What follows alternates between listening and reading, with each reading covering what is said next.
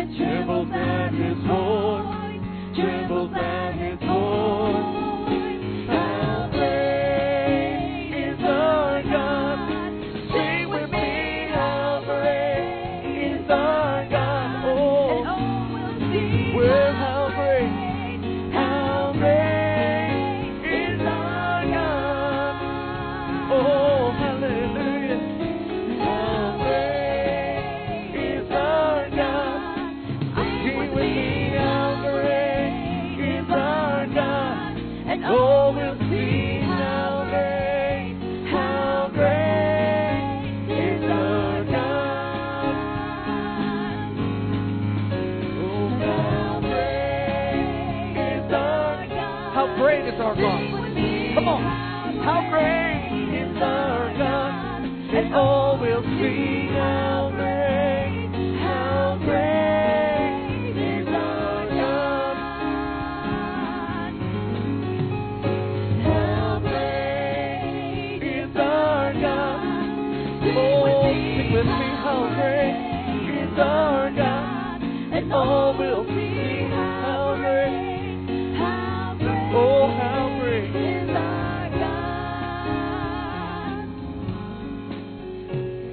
The splendor of the King, clothed in majesty. Let all the earth rejoice, all the earth rejoice.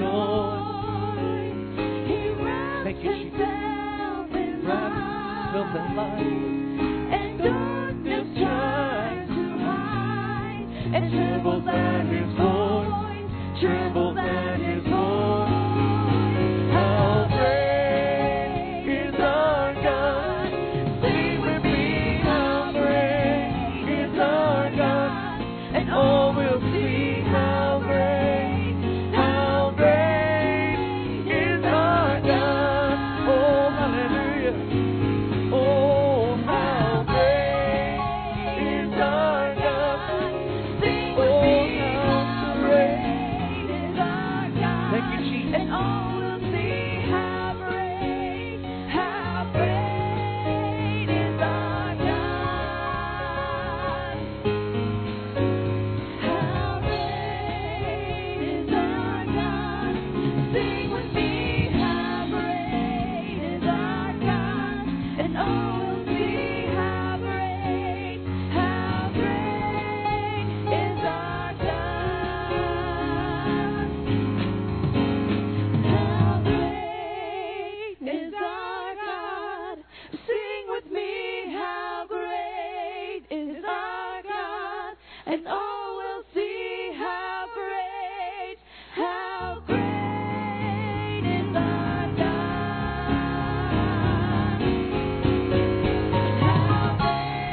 is our God. Oh, sing with me, how great is our God.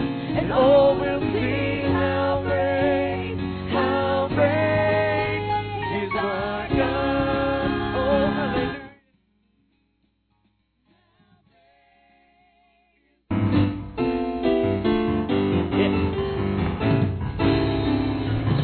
With the voice of triumph, come on, shout with the voice of praise. Why don't you shout with the voice of triumph?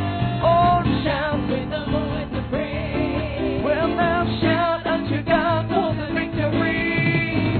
Hey, hey, give the Lord a shout of praise. Hey, shout with the voice of triumph. Well, now shout with the voice of praise. Why don't you shout with the voice of triumph?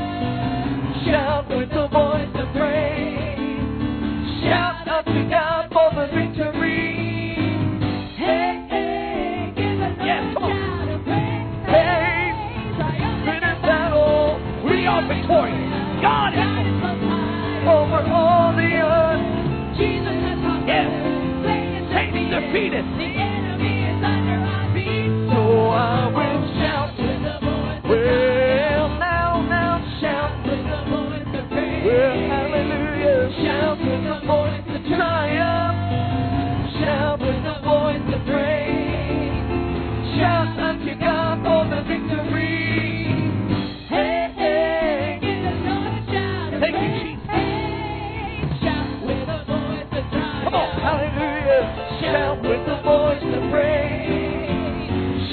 with the voice of triumph. Oh, shout with the voice of praise. Yes, hallelujah. Shout unto God for the victory. Oh, hey, hey. Give the Lord a shout of praise. Hey. Triumphant in battle. Come on, we are victorious. We are victorious. God is full time.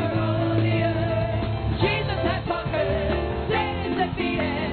The enemy is under our feet. So I will shout with the voice of triumph. We'll now shout with the voice of praise. Come on, shout with the voice of triumph. Shout with the voice of praise. Oh, shout unto God for the victory. Hey, hey, give the Lord a shout of praise. Shout for the victory. Yes. Shout if it's set free. Oh, hallelujah. Shout now. Shout for the victory. Shout if it's set free. Shout.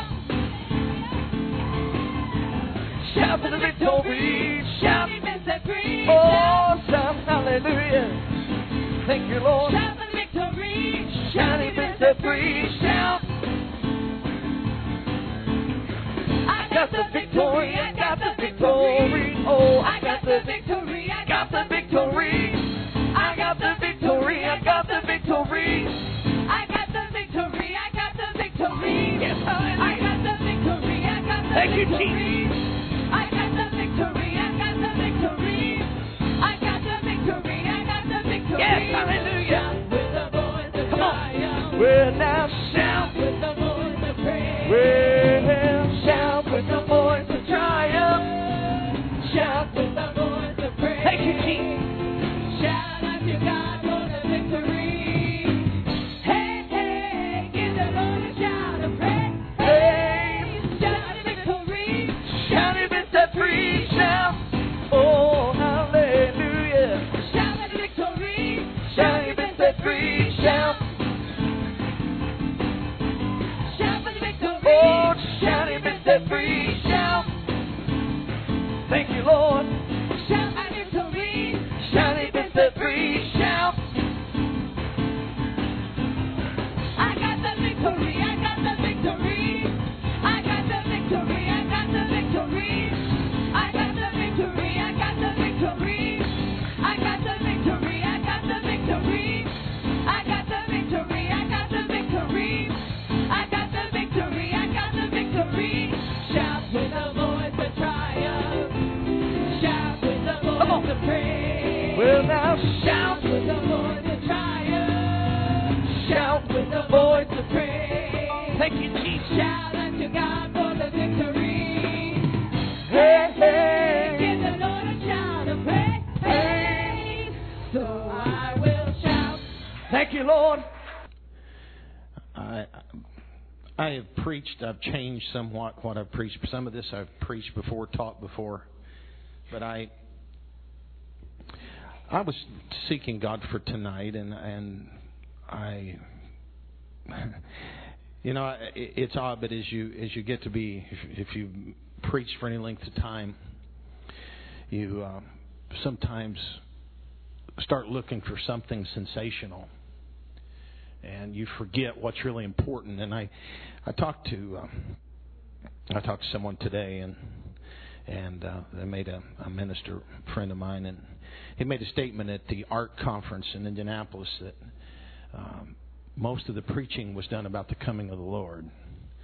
And it was just like, for all that we're doing, we need to, as close as we are to the coming of the Lord, we need to renew the basics.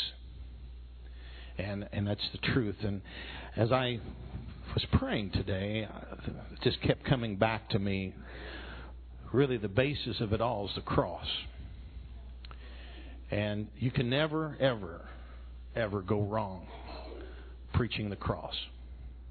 You can never preach the cross too much. You can never study the cross too much. You can never allow God to reveal to you exactly what the meaning of the cross is enough. And I am going to just talk to you tonight, preach to you about the foolish cross. And if you would with me, turn to 1 Corinthians 1, and then we're going to go to 1 Corinthians 2. 1 Corinthians 1 and verse 27. If I can read, I've had my glasses redone again. And I think every time they redo my glasses, they change my prescription. And instead of giving me the same one.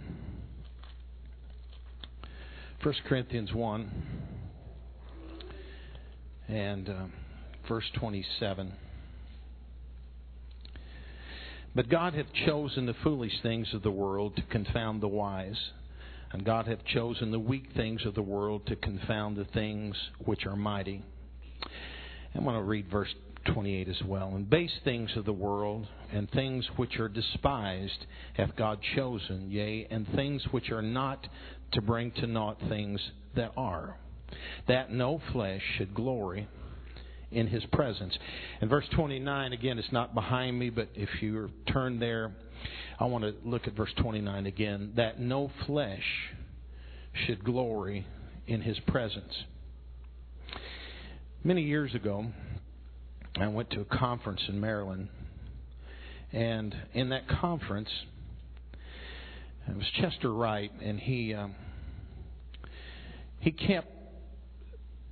got on that verse of Scripture. I'll never forget it, because it was like it was a conference. It was all preachers, and he got on that verse of Scripture, and he continued to read it and reread it, that no flesh should glory in His presence. And his analogy simply was this, that how and when are we, and this was the ministers, but I could say the same thing to, I think, any church member. How and when are we going to get past flesh glorying in His presence? Because you go again, what I just read above that. God had chosen foolish things, base things, if you would, to confound the mighty. And He said that no flesh should glory in His presence. How much do we do that allows flesh to glory in His presence? Because regardless of how much we figure this out, until we get that one down, we're never going to go very far. We're never going to go as far as we would like to. 1 Corinthians, the 2nd chapter, verses 1 through 4. And I, brethren, when I came to you, came not with excellency of speech or of wisdom, declaring unto you the testimony of God. For I determined not to know anything among you save Jesus Christ and Him crucified. And I was with you in weakness and in fear and in much trembling. And my speech and my preaching was not with enticing words of man's wisdom, but in demonstration of the Spirit and of power. And again, I'm going to read more than you'll see. That your faith should not stand in the wisdom of men, but in the power of God. Howbeit we speak wisdom among them that are perfect, yet not the wisdom of this world, nor of the princes of this world that come to naught. But we speak the wisdom of God in a mystery, even the hidden wisdom which God ordained before the world unto our glory. Put your Bibles down if you have them. Close your eyes and let's pray together. Father, we thank you for your blessings, your touch, your goodness, your mercy. I praise you, Jesus, that you can help us tonight to get past, Lord, that the desires of our flesh, and to come into the place where the Spirit of God can be that which guides us and directs us in everything. Help us, God, to humble ourselves before you more than we ever have before. I ask in Jesus' name. Amen. You may be seated.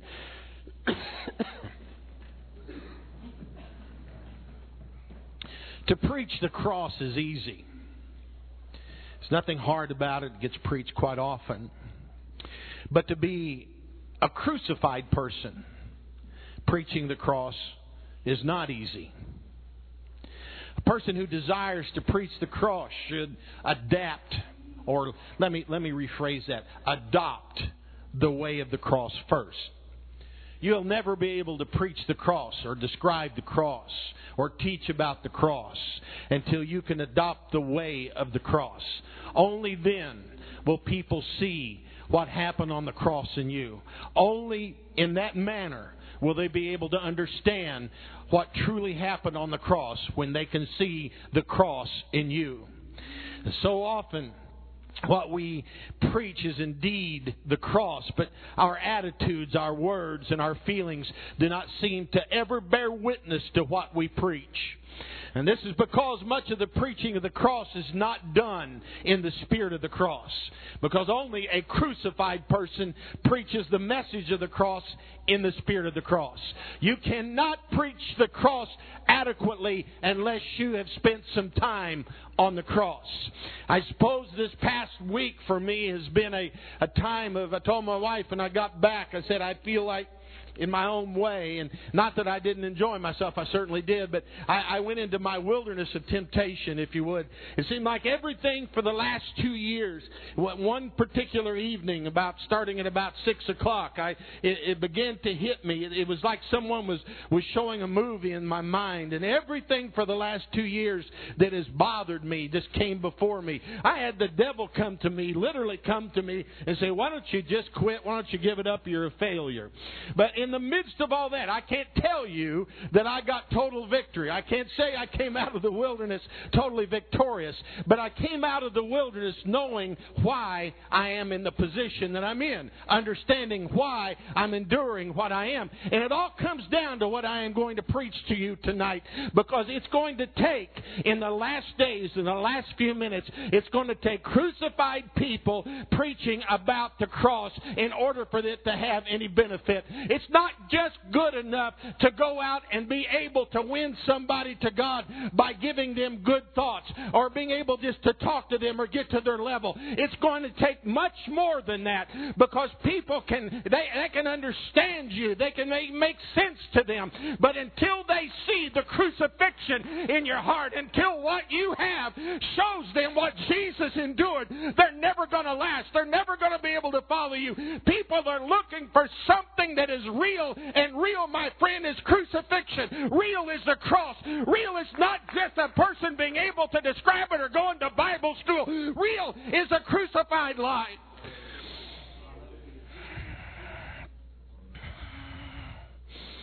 You know, the cross is the wisdom of God manifested in such a way that it appears as foolishness to the unbelieving world. The Bible says in 1 Corinthians 1:18, for the preaching of the cross is to them that perish foolishness, but unto us which are saved it is the power of God.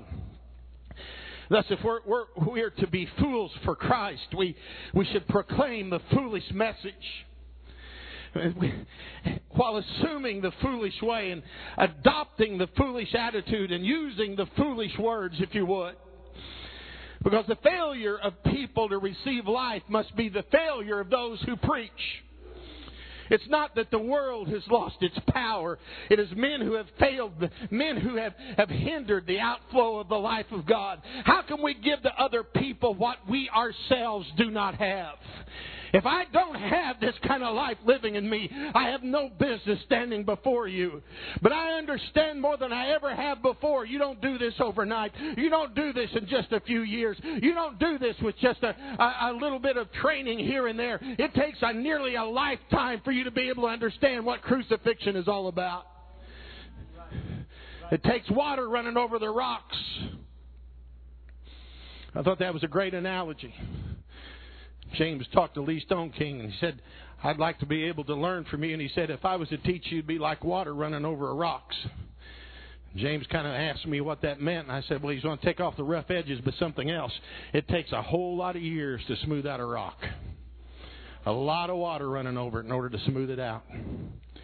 It doesn't just happen overnight. It takes your wilderness time. It takes your time. You want to be a Christian. You want to be a true Christian. You want to be able to say that you are Christ-like. It's going to take time and crucifixion. It's going to take a cross. It's going to take a wilderness. It's going to take a Gethsemane. Unless the cross becomes our life, we cannot impart that life to others. The failure of our work is due to the fact that we're eager to preach the cross without the cross being within us. The cross we preach to others should first crucify us. I cannot preach it unless I'm first crucified. We can't give what we don't have. And if all we have is thoughts, we can give only thoughts. However, what people lack are not thoughts, but what people lack is life.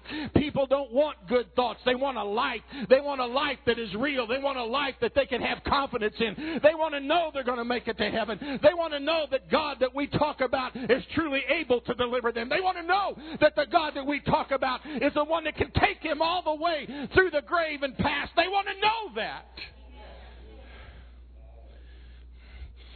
Not just coming into the church to find a woman, to find a man, to find a social group, but to come in and find a cross.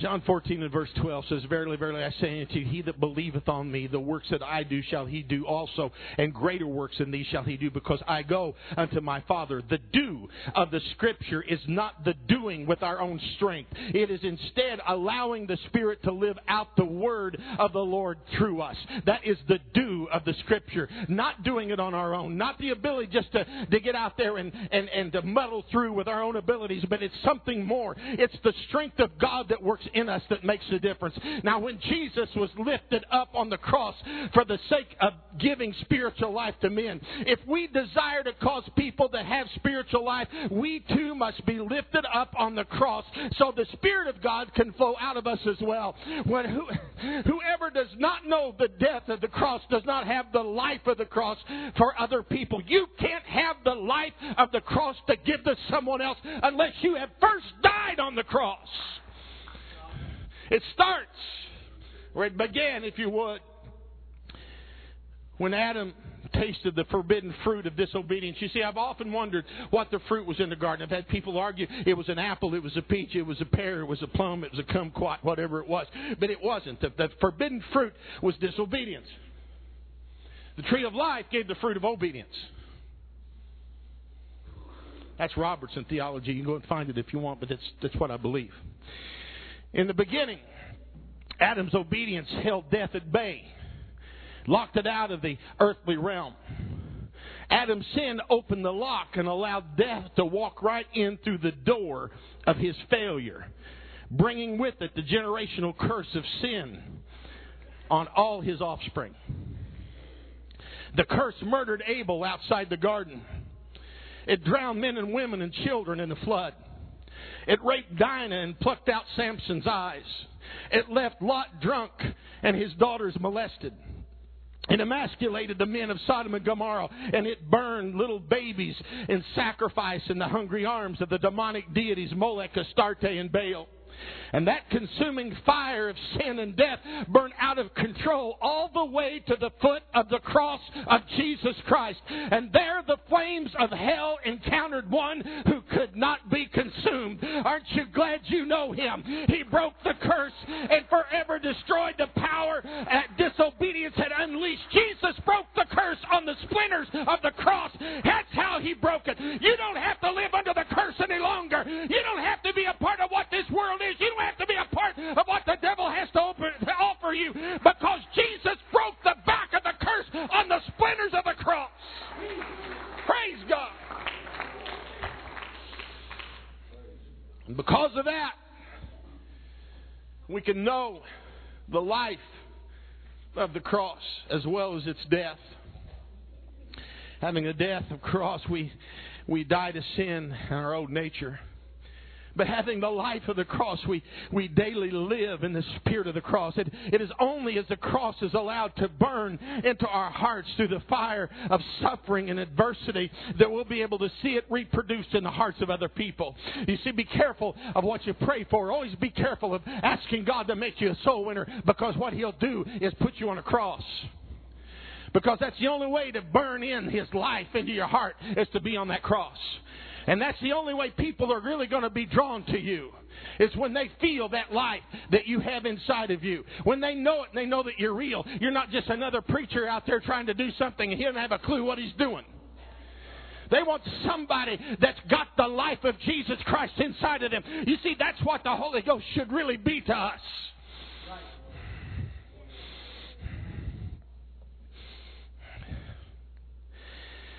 In the eyes of the world, the cross is something humble, lowly, foolish, despicable.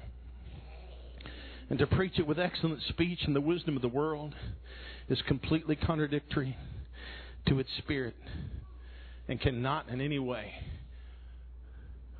be of any avail. Philippians 1:18 does this. Hey, this. It says, what then? Paul speaking to the Philippian church, he said, notwithstanding every way, whether in pretense or in truth, Christ is preached, and I therein do rejoice. Yea, and I will rejoice. Paul rejoiced that Christ was preached even in pretense. It's still, he's preached. And you have a world that's out there preaching Jesus Christ in pretense.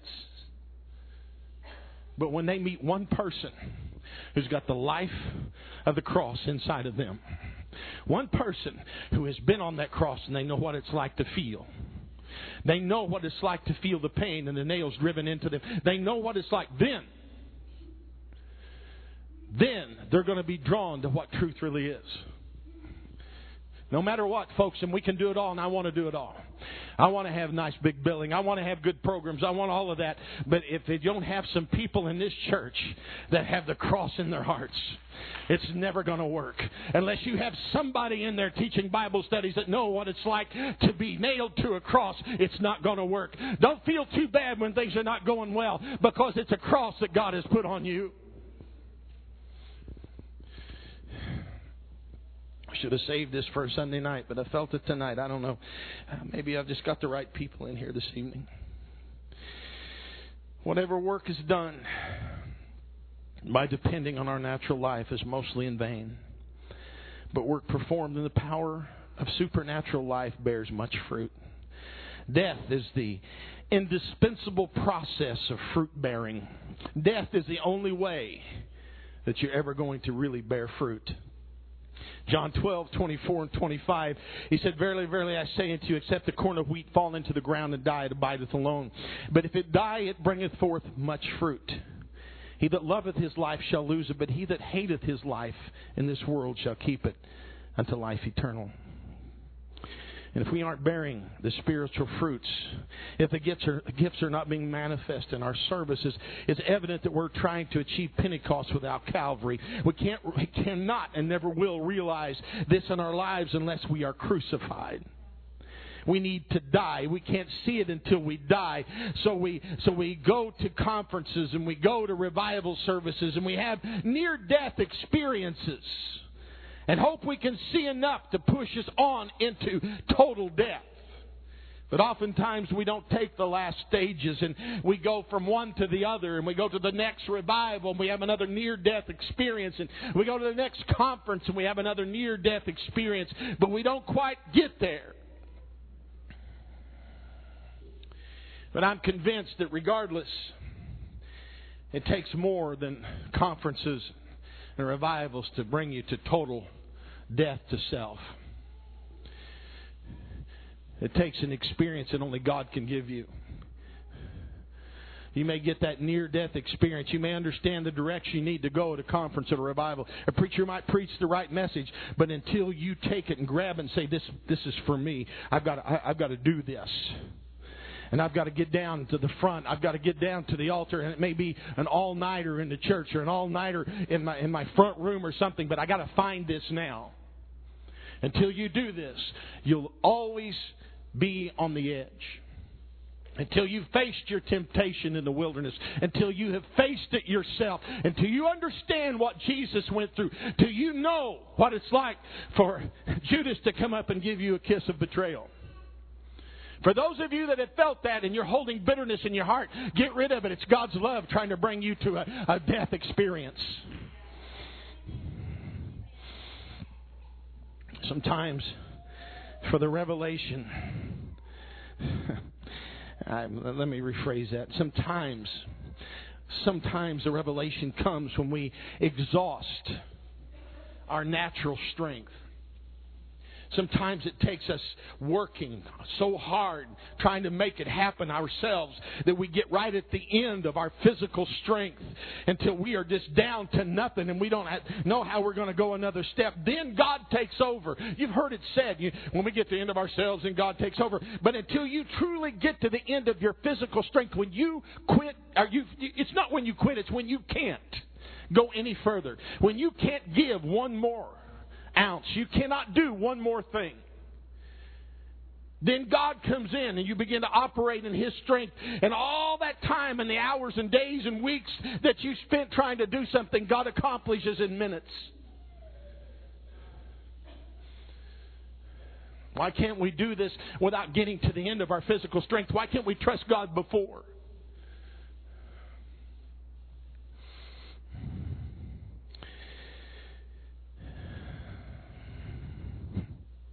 And we got to learn experientially how to depend on the power of the Spirit life. We have to. And then we can bear fruit. Jesus said in Matthew 10:39, "He that findeth his life shall lose it, and he that loseth his life for my sake shall find it." The word life in the Scripture means the seed of feelings, desires, affections, the soul. Now, did you hear what I just said? I want you to find this. The seed of feelings, desires, affections, the soul. We must lose all of the above, even the control of the soul, in order to truly find it. Sometimes we try to control our soul, the seed of our emotions, and we try to control all that. And God says, I want you to give it all to me, even the control of your emotions. And what comes out of a mind that is controlled by our desires and our affections will only reach the minds of other people. If it's controlled by my knowledge, by my abilities, then what comes is it's only reaching the minds of other people. And that's what's happened for so long in our churches. We've somehow impressed the minds of people. Why can't we impress the soul man, the spiritual man? And it'll never touch their spirit or their life when you just touch the mind of a person. We must let the cross work in us to make us willing to deliver ourselves daily to death, making no provision for the flesh to fulfill the desires thereof. No confidence in the natural man, but total faith in the Spirit that is in us. Only then will we see the life of God and His power flowing into our lives, spirits through our words. Along with this, we must realize in our hearts that Satan is a defeated foe. Regardless, you have to realize and know. And when I felt the devil come to me while I was up there and began to tell me how worthless and everything was and how useless everything was, I realized almost instantly that he is a defeated foe. And I told him that. You're defeated. You can't do anything to me. I realize my time and I realize what I'm dealing with here. And each and every one of us will have to go through that, or maybe you already have gone through it. And maybe it's a continual thing with you. But eventually you're going to have to stand up and say, you cannot do anything against me. You have already been defeated. The blood of Jesus Christ stands against you. Do not allow yourself to fall into that trap where he makes you think you are nothing. You are everything because of what's inside of you. You have got everything, and you've got within you through the Spirit of God the ability to do anything.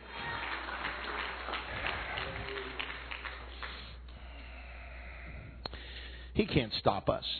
He can make suggestions, and we can listen, or we can remind him of his place. We must also realize in our hearts the way of salvation is not in God making us good, but in his saving us out of Adam and putting us into Christ. And this should be our reality. For when we are in Adam or in the flesh, we practice sin. But when we are in Christ, in the Spirit, we practice righteousness. We keep waiting on God to change us. But what God does is tell us to put on Christ. Jesus Christ is God. The works of God, the law of God was accomplished in Jesus Christ, the God-man. We put on Christ through the baptism of the water and the Spirit. When we do that, then we can receive what he has already done. And by believing it, you can have it. You can possess it by taking hold of it in Christ. Quit asking God to change you so you can have spiritual ministry. Instead, remind remind yourself that you have put on Christ. You have the gift of the Holy Ghost. Quit asking God to do what He's already done. Don't stand with your hand out. Rather take hold. And if we're in Christ, then all that is Christ is ours. It's not a matter with too much of people standing or getting at the altar with their hand out said, God, give me, give me. When God says, I've already given it to you, why don't you take your hand and get a hold of what has already been done in your life? You've got the power in the Holy Ghost. You've got the ministry. You've got it. Take hold of it.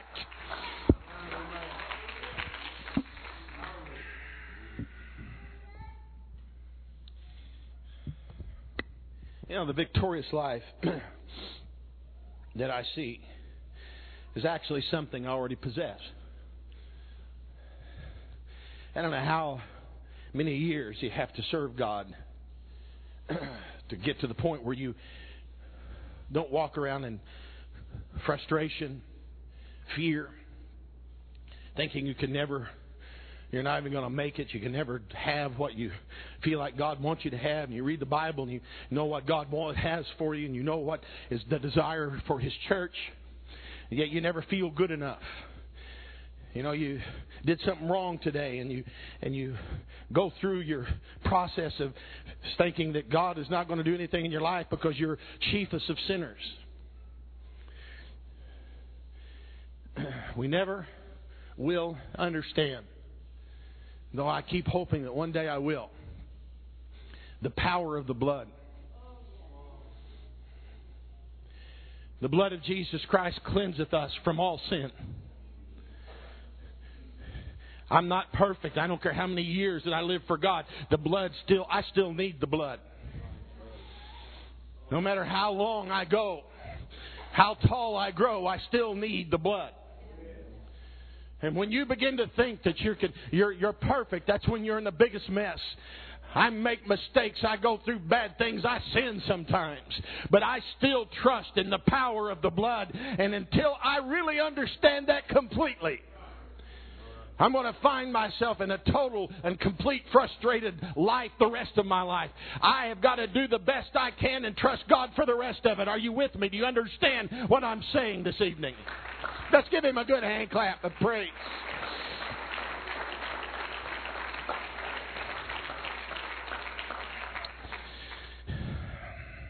You know, as people and sons of God, we must be obedient.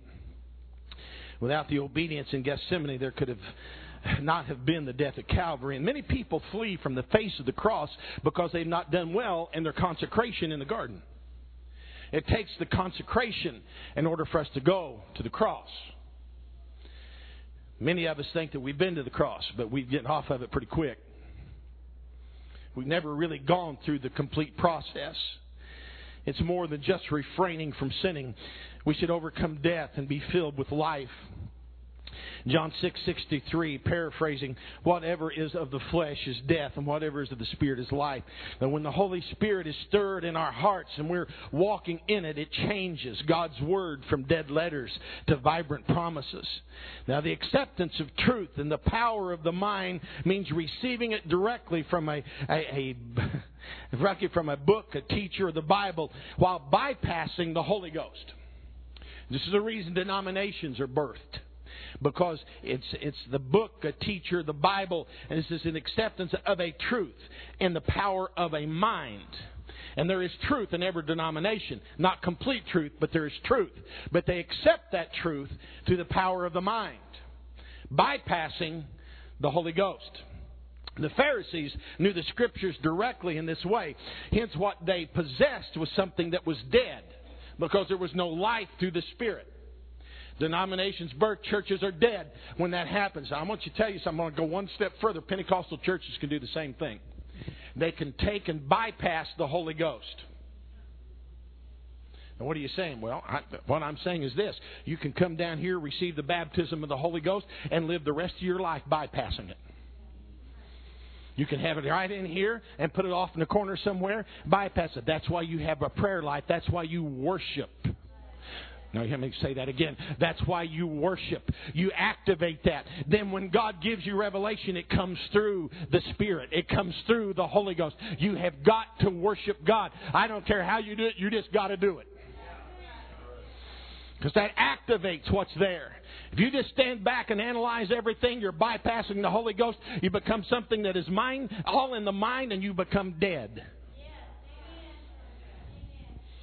Not dead in the way that we need it. We need to die to the flesh. What you become dead to is dead in the spirit. And then churches begin to just sit there, and people just they become nothing greater than any denomination out there that doesn't move. God help us never to become that. Again, the Pharisees knew the Scriptures. And they knew it directly in this way. And hence what they possessed was something dead, something void of any living experience with God. The result was that they did not recognize the author of the book, though he stood in front of them. The very author of the book that they studied was standing in front of them, and they didn't recognize it because they bypassed the Spirit. That's why when you don't worship and you're not spiritual minded, you don't have a prayer life, when God comes down and speaks to you, you don't recognize it. And you're seeking it through the mind but not the Spirit. You're waiting for someone to come, and you ask Brother Gillespie, come give me a word from God. Well, God's already gave you a word. But you bypassed it. You didn't recognize it because you just sat there waiting for it instead of worshiping the one that can give it. Whatever emanates from the Spirit is of faith.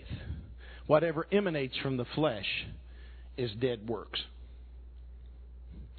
It's always better to wait for the Lord's command through the Spirit and obtain a net full of fish in one casting than to work all night in the flesh and accomplish nothing. We already have the command to preach the gospel to every creature. That same book that gives this command also says that He will confirm His word with signs following. If we do it in this order, we'll fill the nets. It's got to be in God's order. And the most perilous situation in the church today is that so many of its leaders are in high places because of their natural talents rather than their spirituality. You have to have the spirituality. You know, I've seen people that have been so spiritual that, I would go through the earthly good business, but I've seen people that are so spiritual that they weren't able to deal with any carnality whatsoever. It was so far below them that they could not deal with it because it wasn't to their level. They could only handle things on their level. But true spirituality, biblical spirituality, is being able to recognize a brother that is in need and meet the needs of that brother. That's true spirituality. And until we learn that little simple fact, I don't care how high you grow, you're never going to be the spiritual person you'd like to be. You've got to be able to deal in every area. You've got to be balanced. That's what, there again, what's the cross? It's a balancing act, isn't it? You got your arms outstretched, balanced, body in the center, arm on either side. It's a balancing act. Spiritual versus humanity. Both have to come together to the center where Jesus' body is. We're the body. There has to be the balance. The fulcrum was Jesus. I have to be able to deal with people, but I also have to maintain a spiritual relationship. And it all comes together on Jesus. And it will always come together on Him. And the Bible says that we are His body. So then the responsibility falls on the church. Sometimes in understanding what crucifixion is understanding what our responsibilities are versus what His responsibilities are. But in reality, a whole lot, everything that Jesus does on this earth, He's going to do through His body. We just have to learn to depend on Him when we are doing the work that He wants us to do. Where is the end of my effort versus me doing as far as I know that I need to go, then stopping? The worst enemy that you have when it comes to this is other people, especially in a ministry. Other people will come to you, why don't you do something? I have done something. You don't know what I've done. And you push me to keep doing, when in reality God has told me to leave it alone. So what do? You go in the flesh and you mess up what God would have taken care of had you stayed away from it.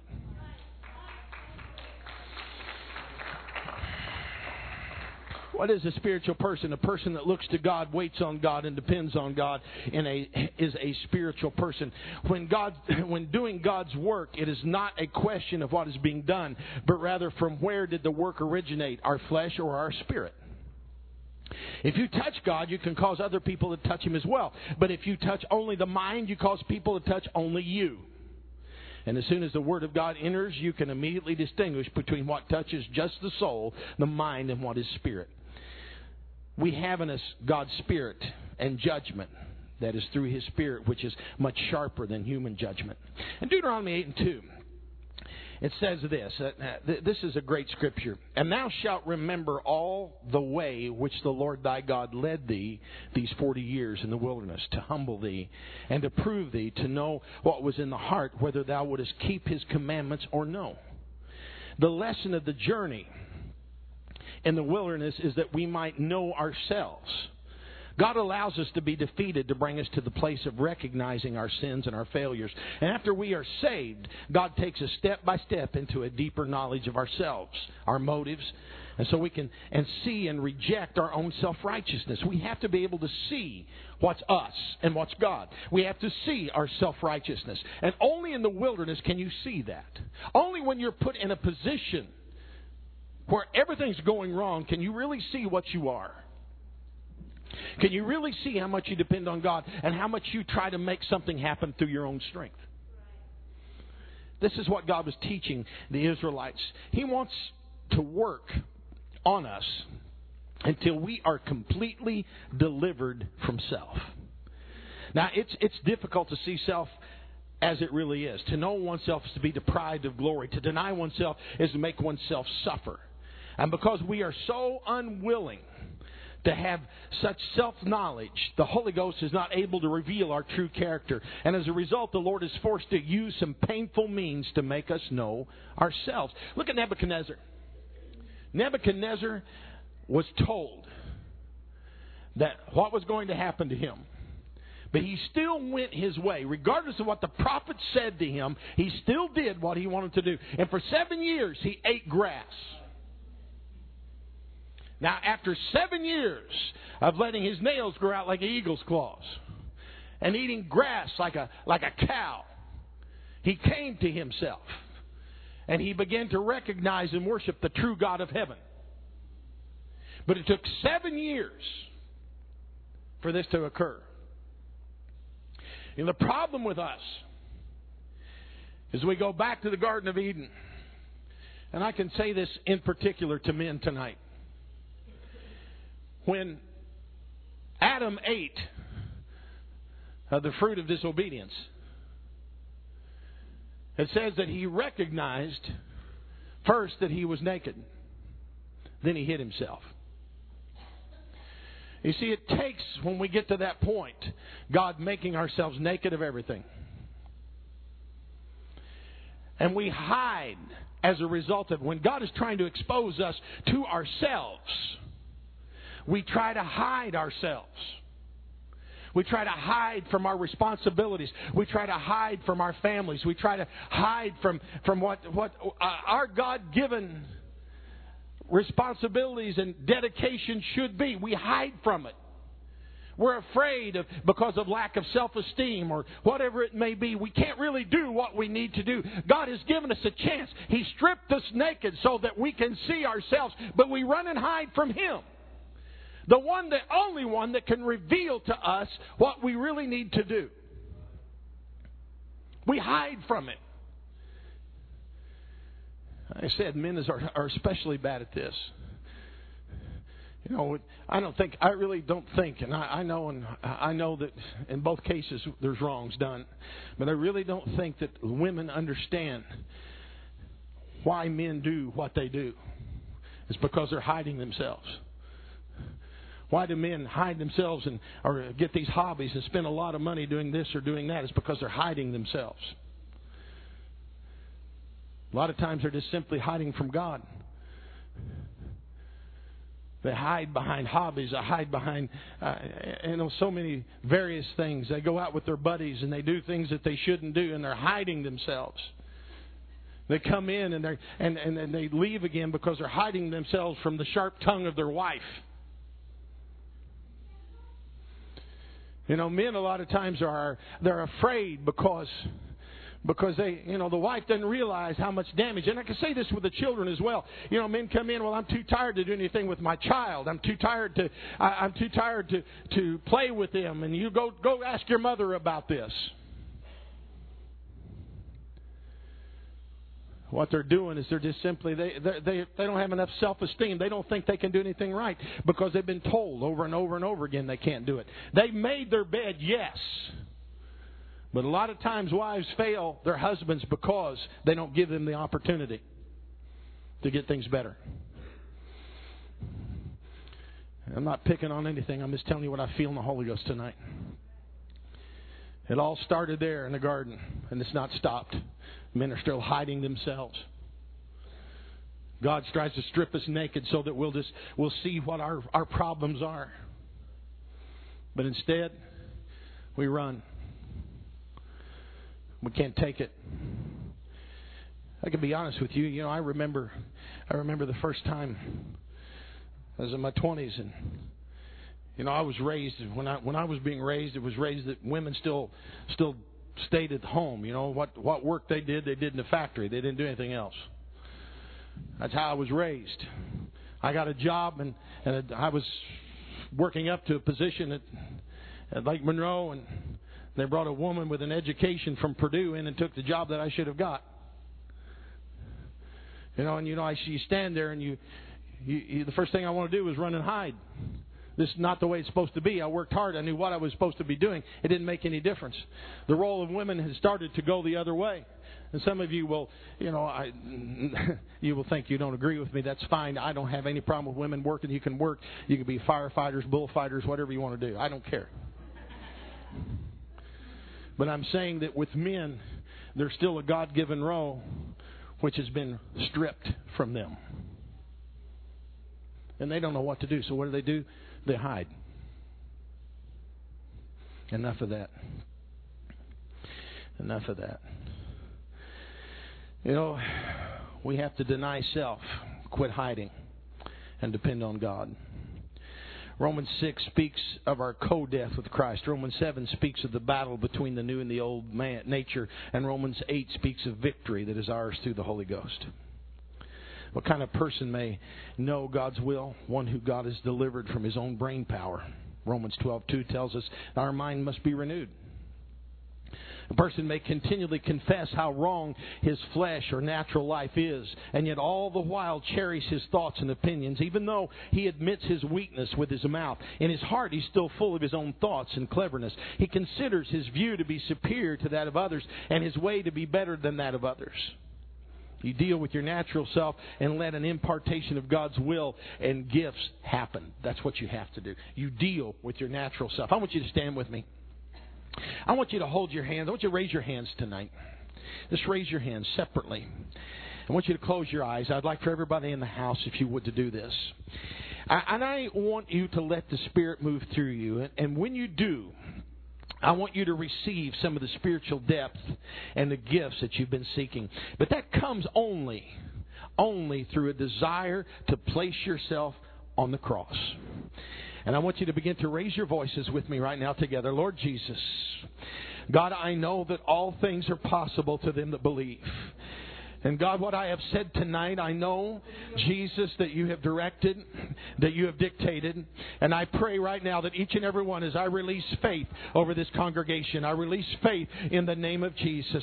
Let some of them that have continued to ignore the cross finally make their approach tonight and quit denying, Jesus, their need to be crucified. I am crucified with Christ. Nevertheless, I live. Not I, but Christ liveth in me. And the life I now live in the flesh, I live live by faith in the Son of God who loved me and gave Himself for me. Right now, Jesus, let us lay ourselves, God, obediently, not through pushing, not through a desire of someone else, but through our own personal desire. Not, God, because I have to, it's because I want to. God, let us lay ourselves on that cross. Let us lift up. Let some people feel, Lord Jesus. Let them feel a renewing. Let them feel, God, what You're going to do for them this coming year. Let them feel, Jesus, how You're going to touch them, lift them, strengthen them, and be with Him.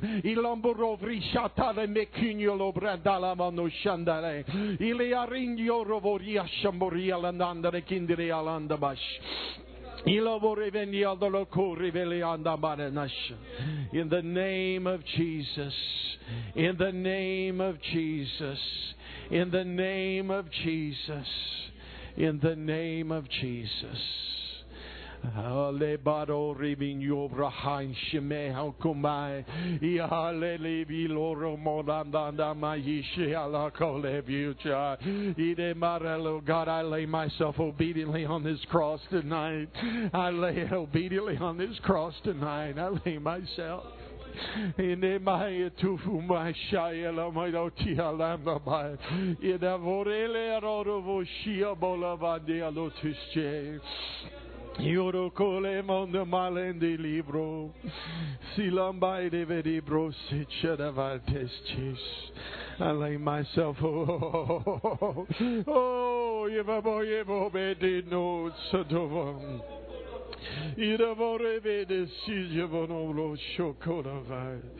Oh, Jesus. Hallelujah. Somebody's doing it right now in Jesus' name. They're approaching the cross that has been designed for you. And it may hurt for a short time, but what happens when you get off that cross is going to be worth every moment of the pain that you may have to endure. Because there's nothing like the goodness and the graciousness and the love and the mercy that you can receive after you've gone through your time on the cross. After you've entered your wilderness, whatever it may be, you'll never understand until you do. Oh,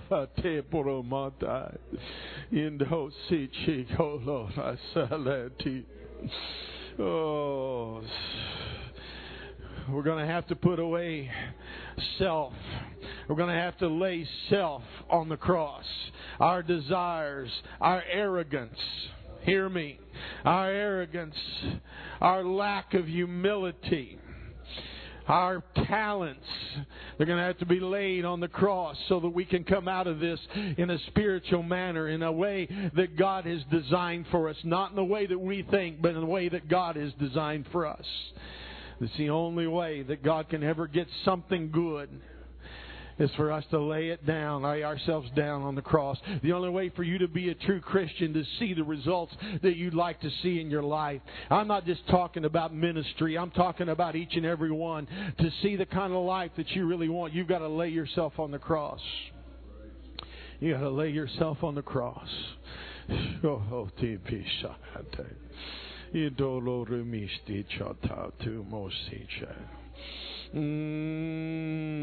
Let's raise our hands one more time.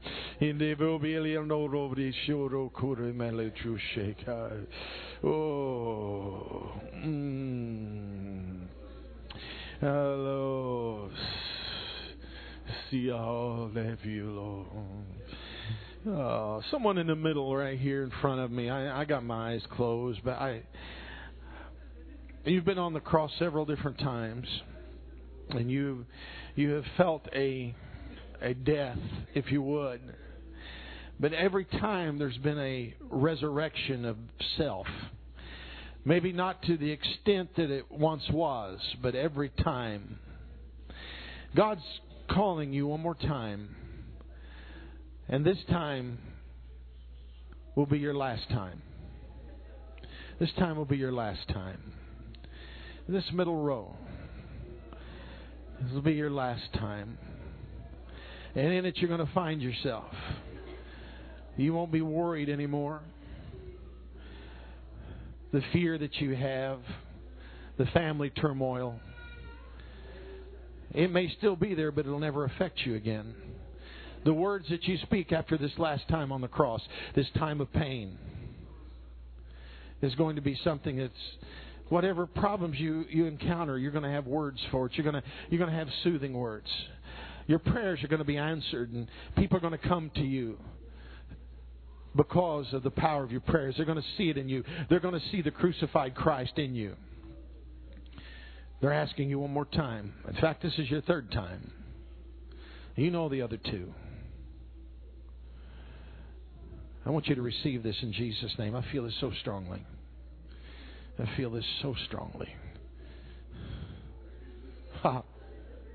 Let's love the Lord just a little bit more. Let's love Him just a little bit more. Jesus.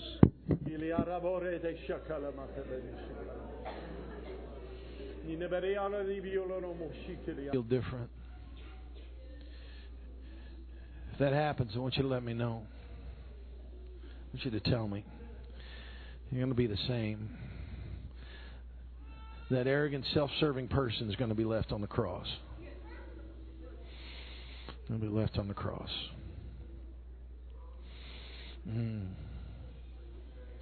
Turn to shake somebody's hand, hug their neck. Tell them you love them. You're dismissed in Jesus' name if you want to be.